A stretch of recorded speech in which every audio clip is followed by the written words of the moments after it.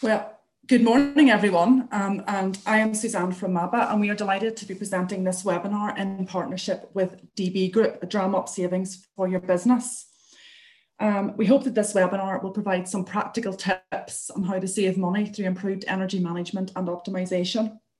And this morning, I'm pleased to present an expert lineup of speakers. We have Tim Partridge and Brian McAlpin from DB Group and John Ferguson from Mabit. Just a few quick things to note before we commence the webinar. The webinar is being recorded, so if we could ask that you keep your cameras off and you keep on mute at all times. However, if you would like to engage or ask a question or you're directed to by the presenters, please do on mute so we can keep that engagement during the webinar. There will be a chat box, so we encourage you to put in your comments and thoughts and any questions you might have as we progress. We'll take a moment after each presentation for any questions, and we'll also have some time at the end. So meanwhile, over to Tim, and I hope you enjoy the session.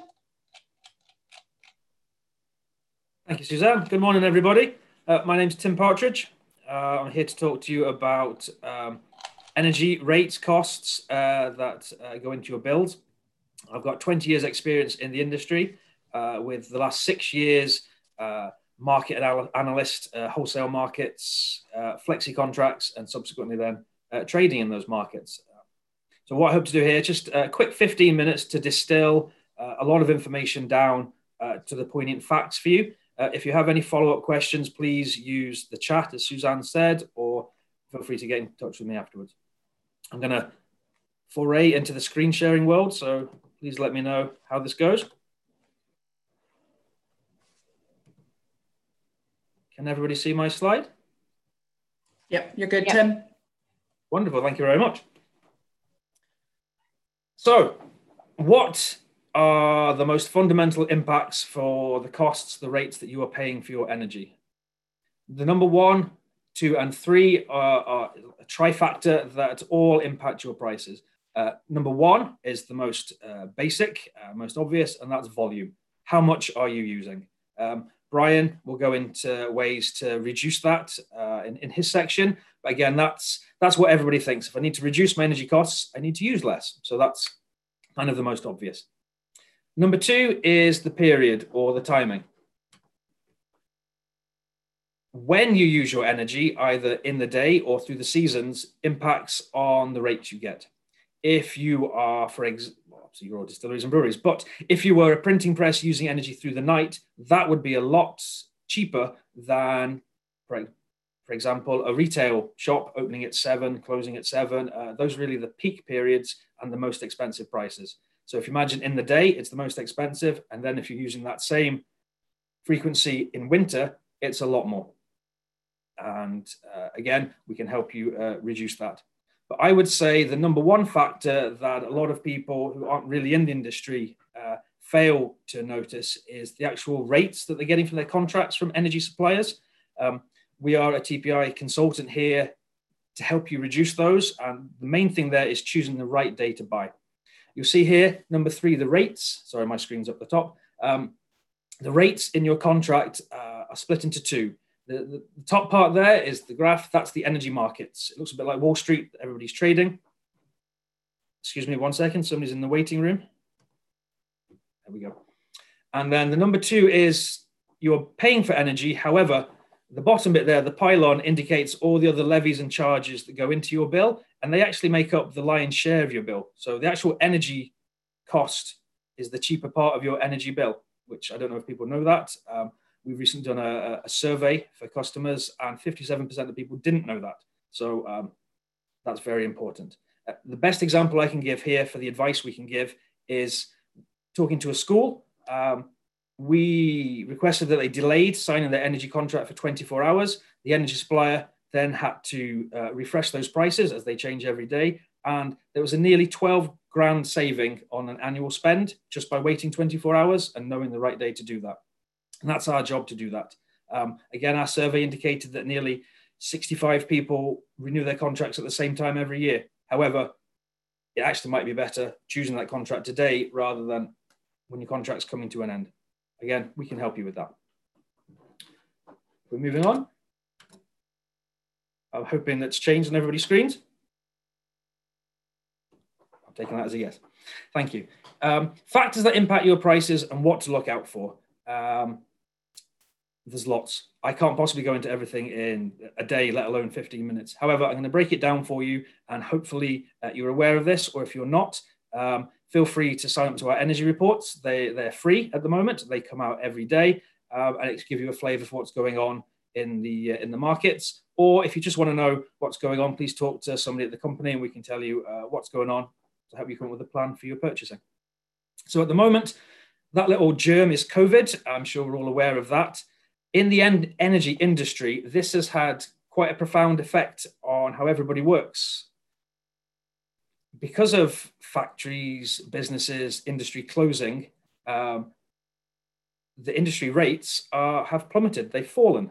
Before lockdown, Brent oil was around $60, and then when the first lockdown hit, it dropped to $20, and these all impact your rates.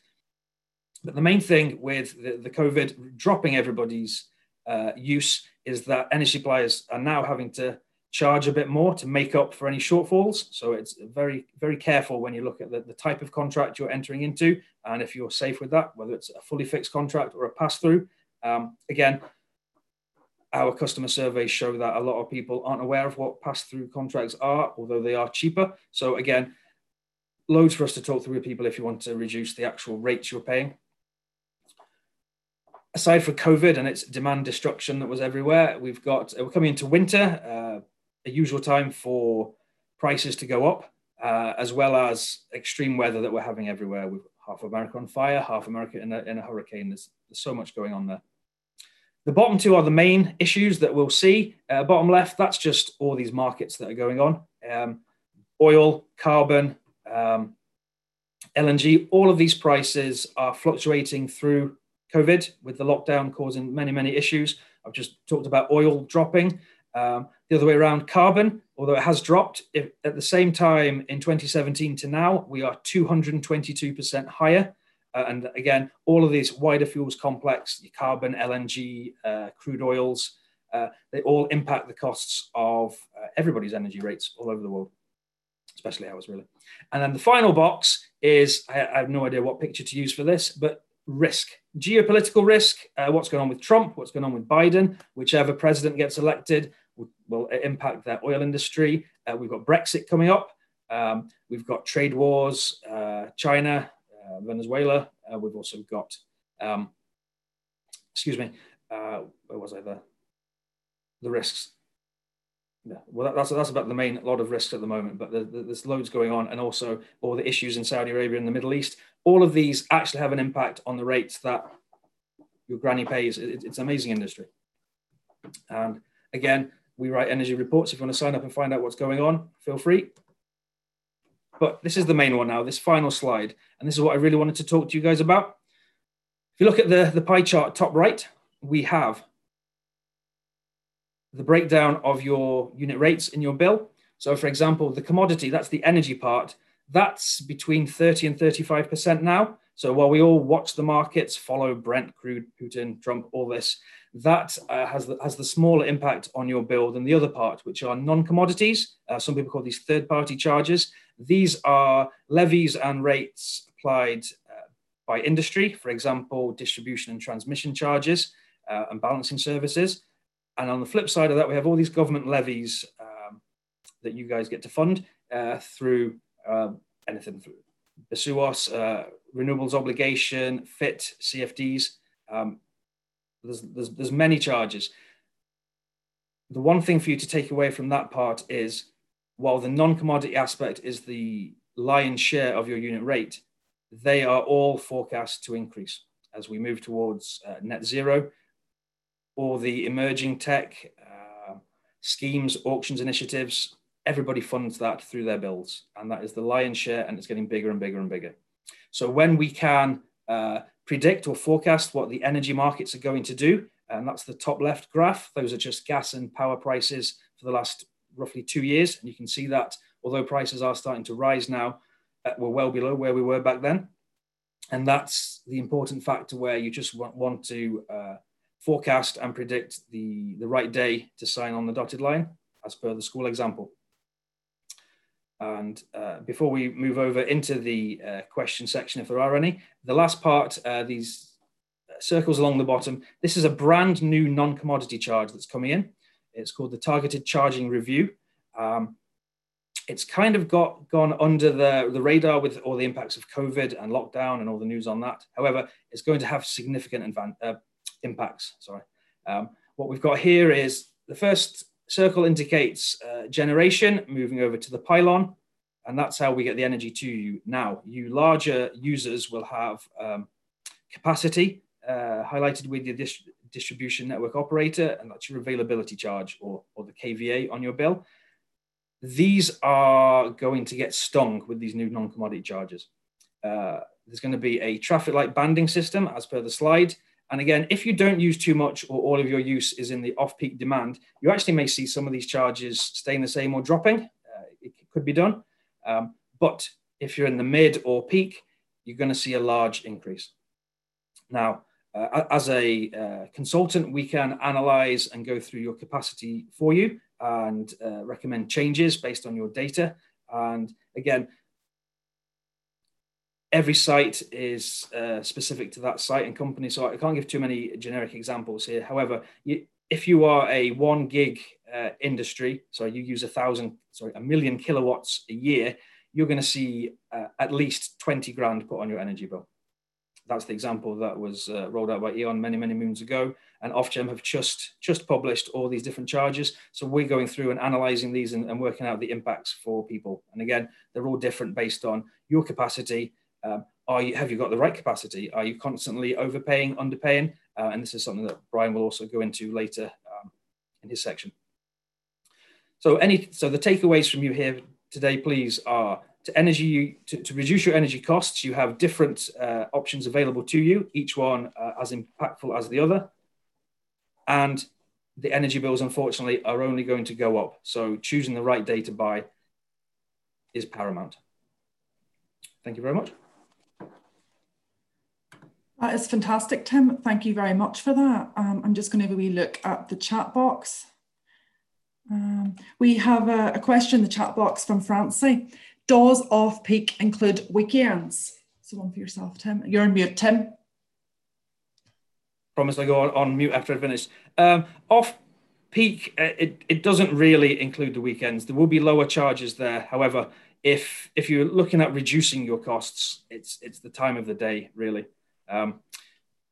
There's not really any off-peak in the gas market, and I failed to mention there, sorry, that these new non-commodity costs don't impact gas. It's just the power, which is more susceptible. But yes, off-peak, it's slightly cheaper at the weekends, but you'd be better off using energy through the night, for example, if you can. Again, everybody's different with how they can change their loads.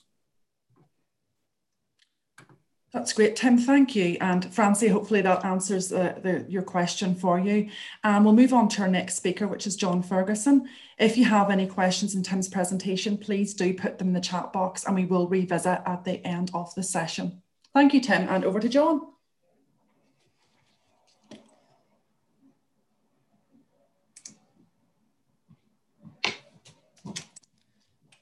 Tim, I think you might still be host, or Suz, are you host? I'm not able to share my screen right now.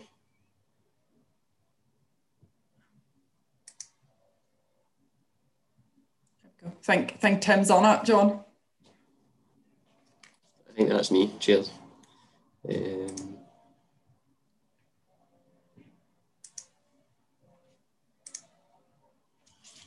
Okay, is that showing up okay? Brilliant, thank you. So,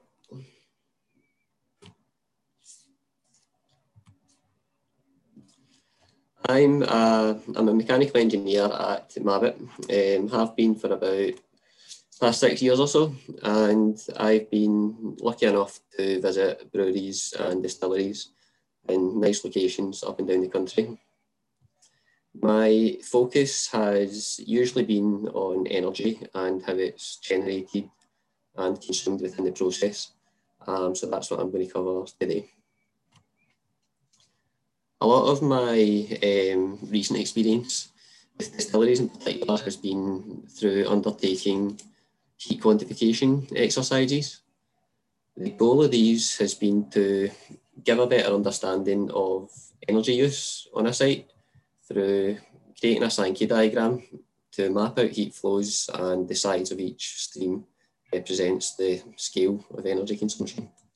This gives a visual representation of the major energy users, and perhaps more importantly, it highlights any waste heat streams, which reveal the biggest opportunities for recovering heat and improving efficiency.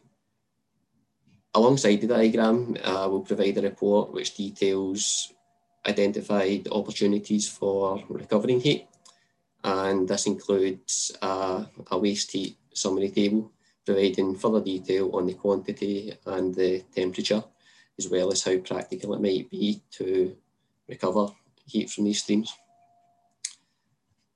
I should say that the schematics we've created for distilleries in the past end up being a lot busier and perhaps less intuitive, so I didn't see much value in trying to cram that onto the screen. We've yet to undertake this exercise for a brewery, but we are keen to and think it would be equally beneficial, as a lot of the underlying principles would be similar. Doing this, it involves a combination of analysing available energy data as well as taking on-site measurements. So, of course, the more extensive a submetering system you might have in place, or the more data points you've got talking to a BMS, then the more accurate the outputs can be. And then actually spending time at the site allows us to take some non-obtrusive measurements. That might be fitting flow meters to pipes, for example, to measure oil flow or water flow, maybe serving the boiler, for example. We've also fitted temperature loggers to steam pipes, or hot water pipes, and quite often use a thermal imaging camera. Often we'll leave equipment in place for a period of maybe a week or so, and that will give us a typical profile during a production week. With regards to distilleries, steam consumption is generally the main focus. And the next slide shows what we found to be a typical steam breakdown in both a malt and a grain distillery. Energy losses are inherent in steam systems, but there are some simple things that can be done to limit these. The basic ones that usually pop up include recovering as much condensate as possible. Related to that, ensuring the temperature in the hot well is maintained at around 85 degrees or so, and of course making sure all steam and condensate pipework is insulated to reduce heat losses. In addition, making sure all tanks, all heated tanks are well insulated also. Generally speaking, we'll look at ways to, first of all, minimise waste heat streams, and also consider whether some of the waste heat can be captured and then reused. Well, a lot of the waste heat streams are, well, predictable, but actually quantifying these and presenting these losses in terms of a financial cost to the business can then influence investment decisions.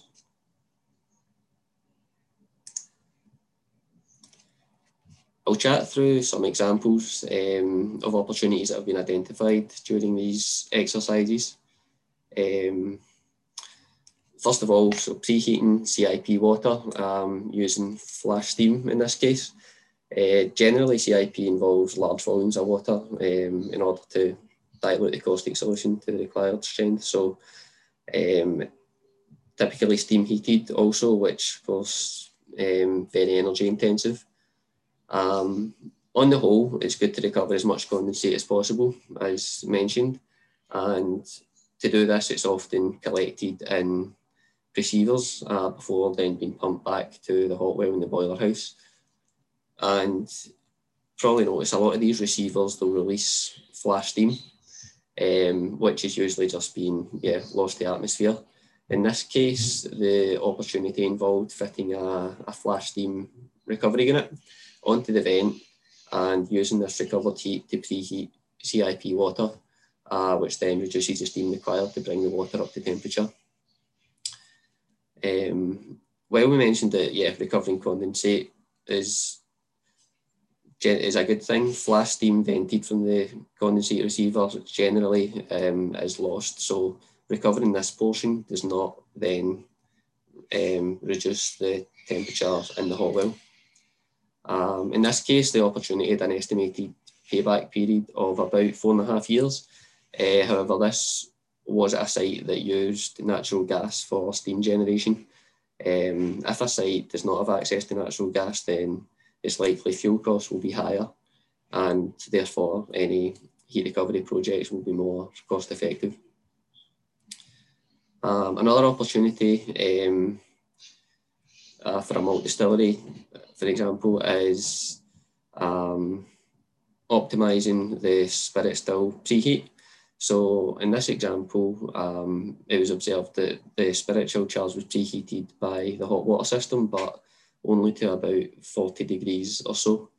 And it was found that the spirit still waste stream could be used to further preheat this charge to above 50 degrees, which consequently then reduces the steam demand.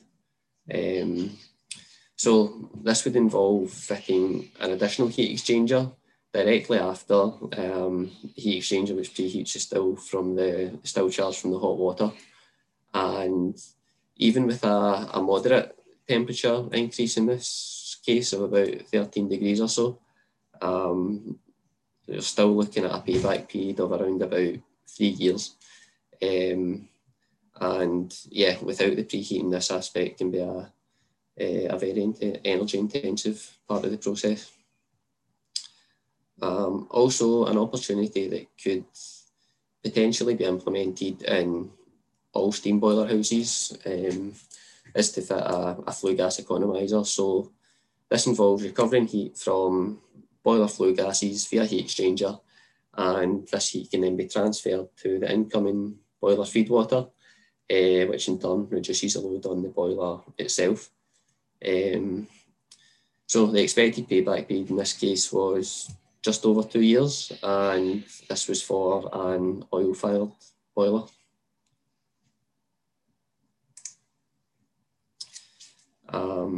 So I've focused mostly on heat flows, but we can help, well, across the board, from process design through to upgrading utilities, on-site generation, to assessing the performance of a facility in operation. One of the areas in which we've seen a growing demand is developing carbon management plans, or a net zero carbon strategy, to be more ambitious.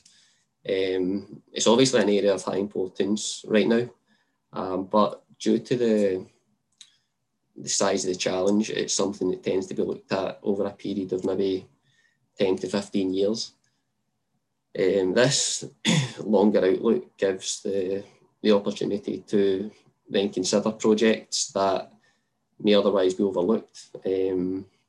Some examples might be energy from waste plants or on-site electricity generation technologies.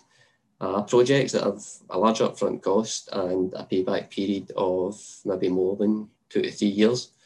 But looking at them through the lens of carbon emissions can provide the justification for progressing them if the end goal is to become carbon neutral or close to it.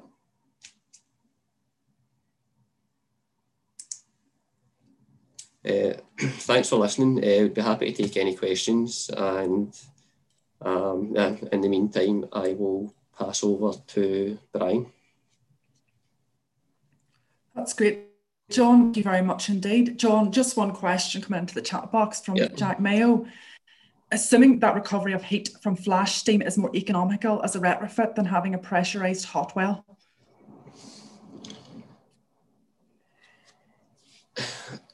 Yeah, I suppose it depends. So the in the example I spoke about, the benefit of the recovering the flash steam was that the condensate receiver was in this still house, I believe, so quite far from the boiler house, the steam boilers itself. So in this case, you'd have a large run of pipe work pumping the condensate from the receiver back to the hot well, whereas the CIP water could be preheated locally by the flash steam recovery. So if the flash steam can be recovered in the still house and used in the still house, then you're going to have a lot less losses associated with that than, say, recovering flash steam and using it elsewhere on site, as in trying to recover it to increase the temperature of the hot well. I suppose, I don't know if I've answered that correctly or not, it's both can be beneficial, of course. You want to get the hot well to a high temperature, but there may be better ways to do that, say optimising condensate recovery, maybe a steam spars in the hot well as opposed to recovering flash steam for that purpose. Depending on the site, recovering flash steam, if it can be used locally, probably better to do that and use it that way. That's fantastic, John. Thank you. And thank you as well to Dan for adding some additional comments. So that's great, guys. Any further comments that you have or any additional questions for two of our previous speakers, Tim and John, please do continue to put those in the chat box. So, John, if you'd like to hand over the baton now to Brian for the final presentation on our set.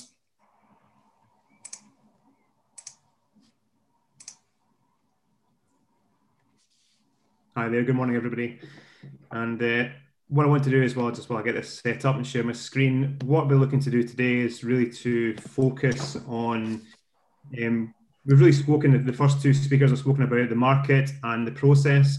And what I would like to do is to speak about your domestic supply. So looking at the main incoming supply, so the electricity, gas and water, looking at those as they come into the building. And what we'll do is we'll go through some of these icons that are on the screen here and just expand upon those a little. It's going to give you a flavour for some of the key features that we can look at, the key support that's out there to help you with funding models and looking at government schemes and drivers and why we want to look at efficiency and what can we do to be more efficient. So that's going to be the main focus. So there's no particular order to go around these.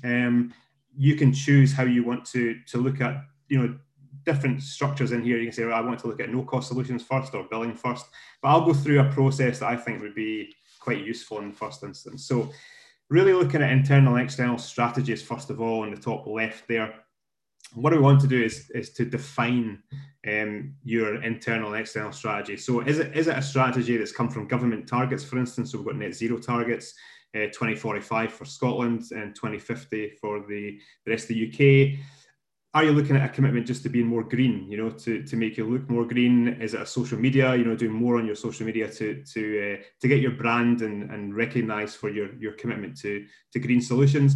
Or are we looking at really just reducing costs, reducing your emissions? Are we looking at attracting new customers? Are we looking at training competencies in-house? Are we looking at ISO 50001 and other schemes, ISO 14001? And there's some new ones out called Future Net Zero, which is something that could be utilised for companies that aren't registered as a large company, but more your small to medium companies can be involved and still start to have a commitment to energy.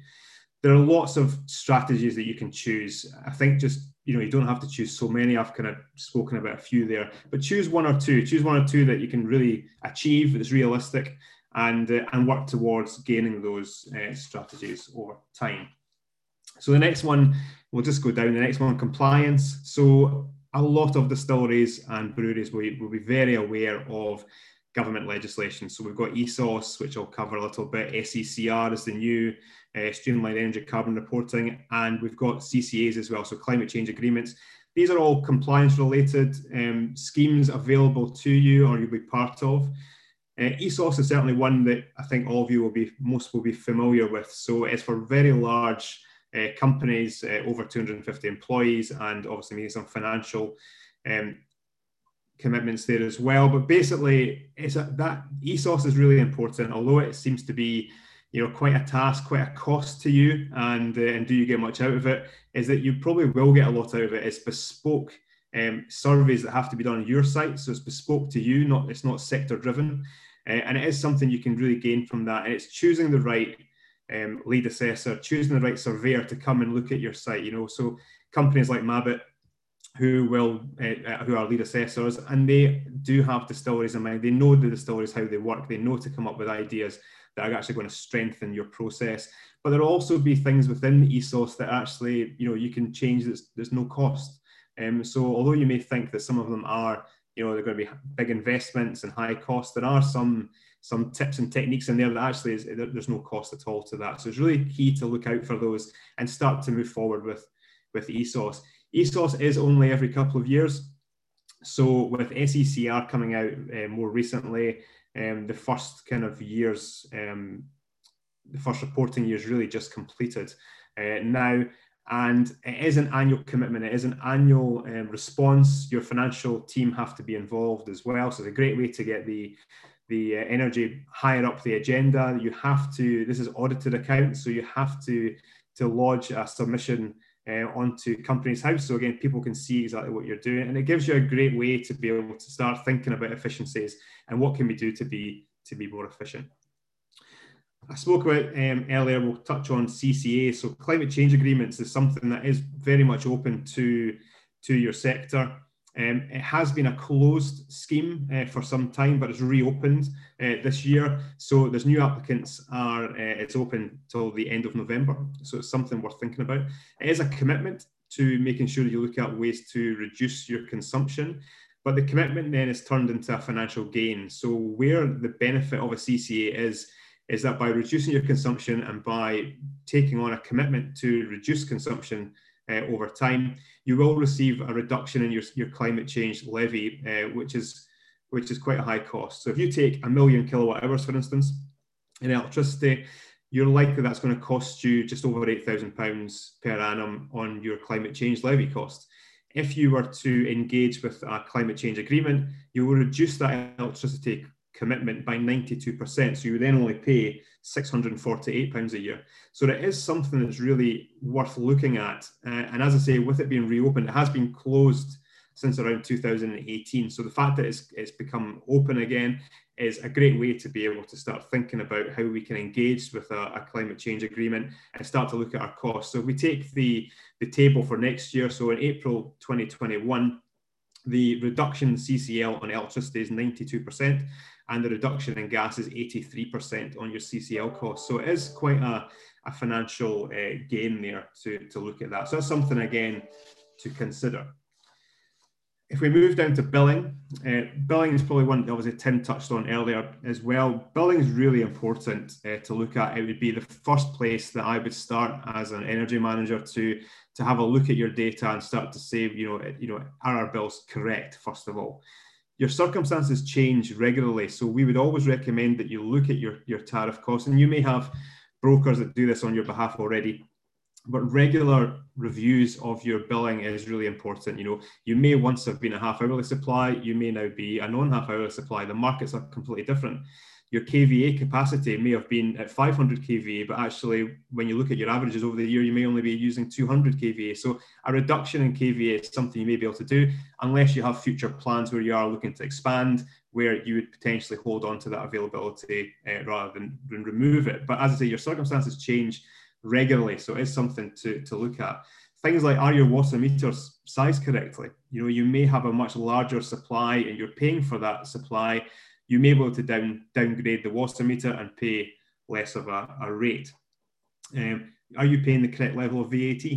There's simple things like that it's really kind of looking into that. And that's what your brokers are there to do. I mean, ultimately, DB Group, our core business is looking at energy, your utilities, and we can help to go through that, whether through the bill validation process, whether it's just one of our consultants and experts overlooking your invoices to be able to find ways to save.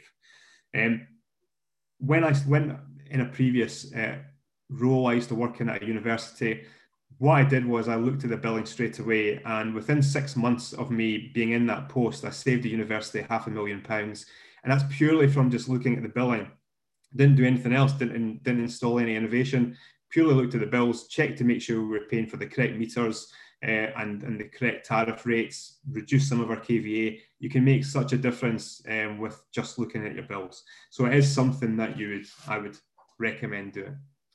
So we move to the next one, which is transport. So transport is the highest polluter of CO2. It is something that you may want to consider, and there is quite a lot of talk about electric vehicle charging points, electric vehicle cars, and now is the time to look at this. There are lots of funding models available for everybody. Any company that's based in Scotland, for instance, will have a 50% grant available from the Energy Saving Trust, as well as some funding from the Office of Low Emission Vehicles. You can get interest-free loans on cars. So if you're buying cars, you can get interest-free loans over 6 years, which is really keen as well.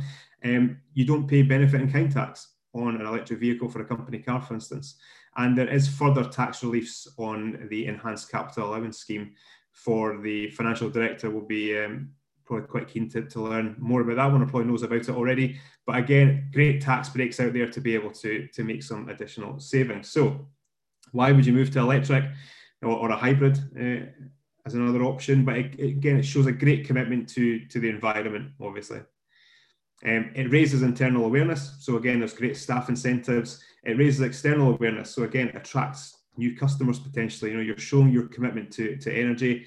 It builds your brand. It builds your reputation to show that you're a company that's interested in green products. And again, on the billing that I just spoke about earlier, again, looking at green products as well is really, really important, again, for your brand and for being able to basically share it to everybody that you are, looking at renewable technologies as part of your billing. So that's transport.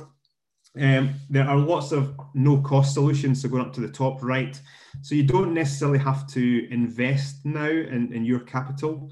You can actually lease equipment. So you can lease LED lighting, you can lease washroom solutions, so water conservation products.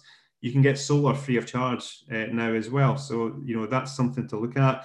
You can get your electric vehicle charging points installed for free as well. Yes, they're free in terms of the installation, and you will pay that back over time in terms of a rate, but it's a great way to be able to look at it. LED lighting as an example, the benefits straight away. You've got reduced costs, you've got reduced heat, and you've got a visual commitment. You can put LED across your entire estate now with no upfront cost. You can pay that back, always in a cash positive situation. So if you're going to be saving £1,000 a month, you would pay it back at £800 a month until, for example, until that's paid off. Once the lights are paid off, then the lights are yours. So it's a great way to be able to look at that. The next one is renewables. So kind of moving on to that.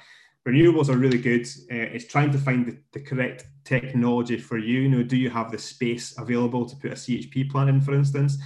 Do you have good roof space for solar? What availability do you have with your power coming into the site? Is there good electric setup there? So it's really kind of thinking or considering about the different types of renewables. Do you have an internal resource that can manage the renewable technology once it's installed? So it's looking at all these key things to think about the correct technology. Look at low maintenance ones. Solar is a really good one because it's low maintenance and it can be a real benefit to you. So again, consider doing that as well. Okay, the next one is really looking at efficiency. So there's lots of different ways you can look at efficiency. I've done a number of surveys across lots of distilleries, and it's trying to really find things that can save money. So do regular walk rounds, make sure that all the control panels are switched to auto if they're on a BMS platform. Make sure they're not on hand. Sometimes when we do a lot of maintenance, we can switch them to hand and necessarily not go back to the auto feature. So again, think about doing regular walk rounds, check to make sure everything's on auto. BMS reviews is a great way to look at things as well. Check your timings, check your set points. We move into different seasons throughout the year. So again, you don't want to be working on a summer setting in the winter and vice versa. Make sure your BMS is well managed and in the correct season.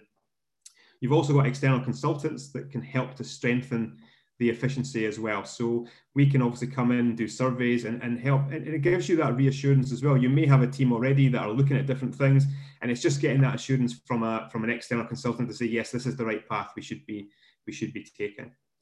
So consider low-cost efficiencies as well. We've done some great work with bottling plants and distilleries already around water conservation, load-based products, LED lighting, for instance, and obviously renewables. So it's trying to think about your domestic efficiencies just as important as your process efficiency as well, and start to think about what we can do there as well. So we're nearly there. I know I'm kind of going over my time probably, but AM&T is something I think it's worth looking at. We need to verify all these changes that we're actually looking to do here. So some of the things I've spoken about installing some innovation, or whether we're looking at things, we need to start thinking about how we validate that and how we quantify those savings. So a monitoring and targeting platform will help you do that. It'll help you to understand your energy patterns, the whys, the whats, the hows, and the wheres. It will identify an area to focus. It will break down your building. It will help with compliance. So it can look at HACCP. It can look at Legionella. It can track your performance, and you can understand where your savings are actually coming from. So it's a really important part of it, is the verification side of it. So lastly, I just really wanted to summarize on these points here. And the main one is really to define your internal or external strategy, review your compliance and try to get the very best out of it. Understand your billing. That could be a real saving from just looking at your bills. Think about electric is the way the cars are going. Innovate at low cost or at no cost. Work on efficiencies, so regular walk rounds, regular audits to understand your building more. Get the support of an external consultant to help do that as well. Quantify and verify all your decisions that you make to make sure you're making the correct decision for your business. So really, to finish on this, is really to follow these simple steps. And again, please get in touch if you have any questions or you want to discuss any of these more. But if you kind of take some of these points and start to work towards your decarbonisation strategy, it will help towards to getting efficiencies and reducing your consumption. Thanks very much. That's fantastic, Brian. Thank you very much indeed.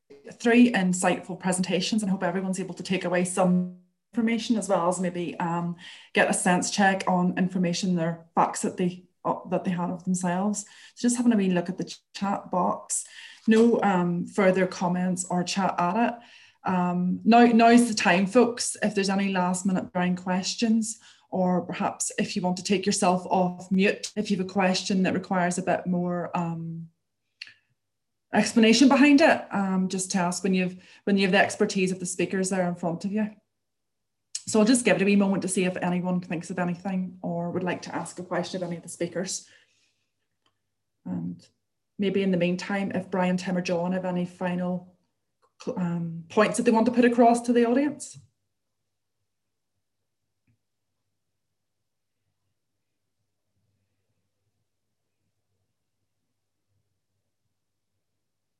I like it. Everyone's thinking away and reflecting. Great, guys. Thank you for starting to put your feedback in the session. Francie, yes, I have hopefully recorded it. Fingers crossed. And yes, we're happy to share the recording. That's great, guys. Thank you for starting to put your thanks in. It's good to see that you've been able to take something away from it.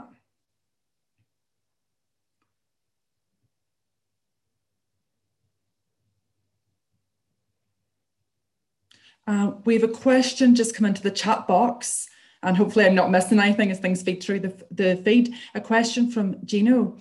Going further to decarbonise, what will be the future of green energy? So going further to decarbonise, what will be the future of green energy? Maybe one for yourself, Brian or Tim?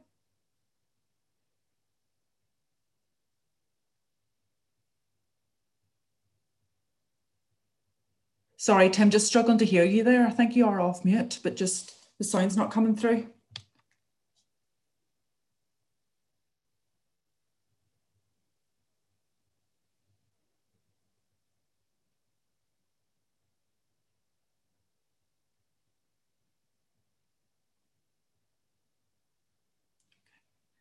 Sorry, Tim, not sure what's wrong with your sound. We can't hear.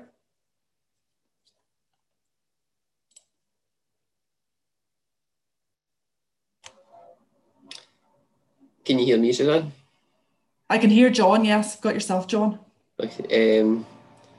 No, just on that point, I would say that it depends a lot on where you are, what the demand profile of the site is like. Electricity, I mean, if possible, you're probably looking at, say, solar PV along with some energy storage in order to reduce the reliance on the grid. As much as the grid is decarbonising as it is, then if you are looking to, say, become a carbon neutral site or a net zero carbon facility in general, then you'd like to be producing some sort of electricity on site. So the main options are probably solar PV, potentially CHP. Transport-wise, Brian covered electric vehicles, and that looks like the way that's going. Transport, especially when it comes to, say, deliveries, etc., is still probably a huge part of the carbon emissions associated with distilleries and breweries at the moment. And heat is maybe the most difficult one, but there is, we are seeing more and more interest in, say, in bioenergies, whether it's, say, biomass or biogas, being used to generate steam as opposed to using fossil fuels. There's the opportunity sometimes for energy from waste plants, so sites will produce byproducts which could be burned to, well, generate heat, generate steam, to then reduce the fossil fuel demand in that sense. So from yours, yeah, Dan said that in the chat as well. Maybe Brian or Tim want to add something there as well.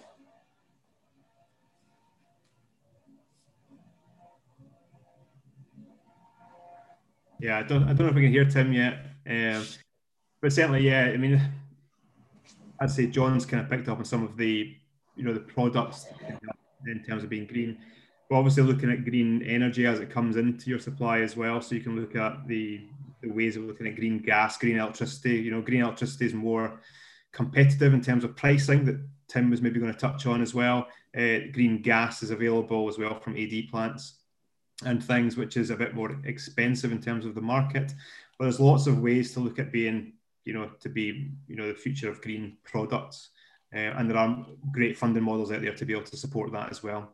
There's some new matched funding coming out as well. So again, from a point of view, I think there's been conversation on hydrogen, changing fuel types and that kind of side of things, is that there is matched funding out there for that as well. It starts at a minimum of £250,000, but there is funding models out there to support any types of green funding or green products and services that you want to look at, and we're here to support you with that as well. That's fantastic, guys. Thank you. Hopefully that helped, Gino. And again, Dana put in a comment just to reiterate what John was feeding back as a comment to Gino's question. And I see there, Tim's put a wee note in the chat box. Guys, I think that's everything. So just to thank you very much again for your attendance and for your feedback on our webinar. We will send a follow-up email with contact details for each of the speakers if you'd like to follow up, if there's any burning questions or things you think of after the webinar session.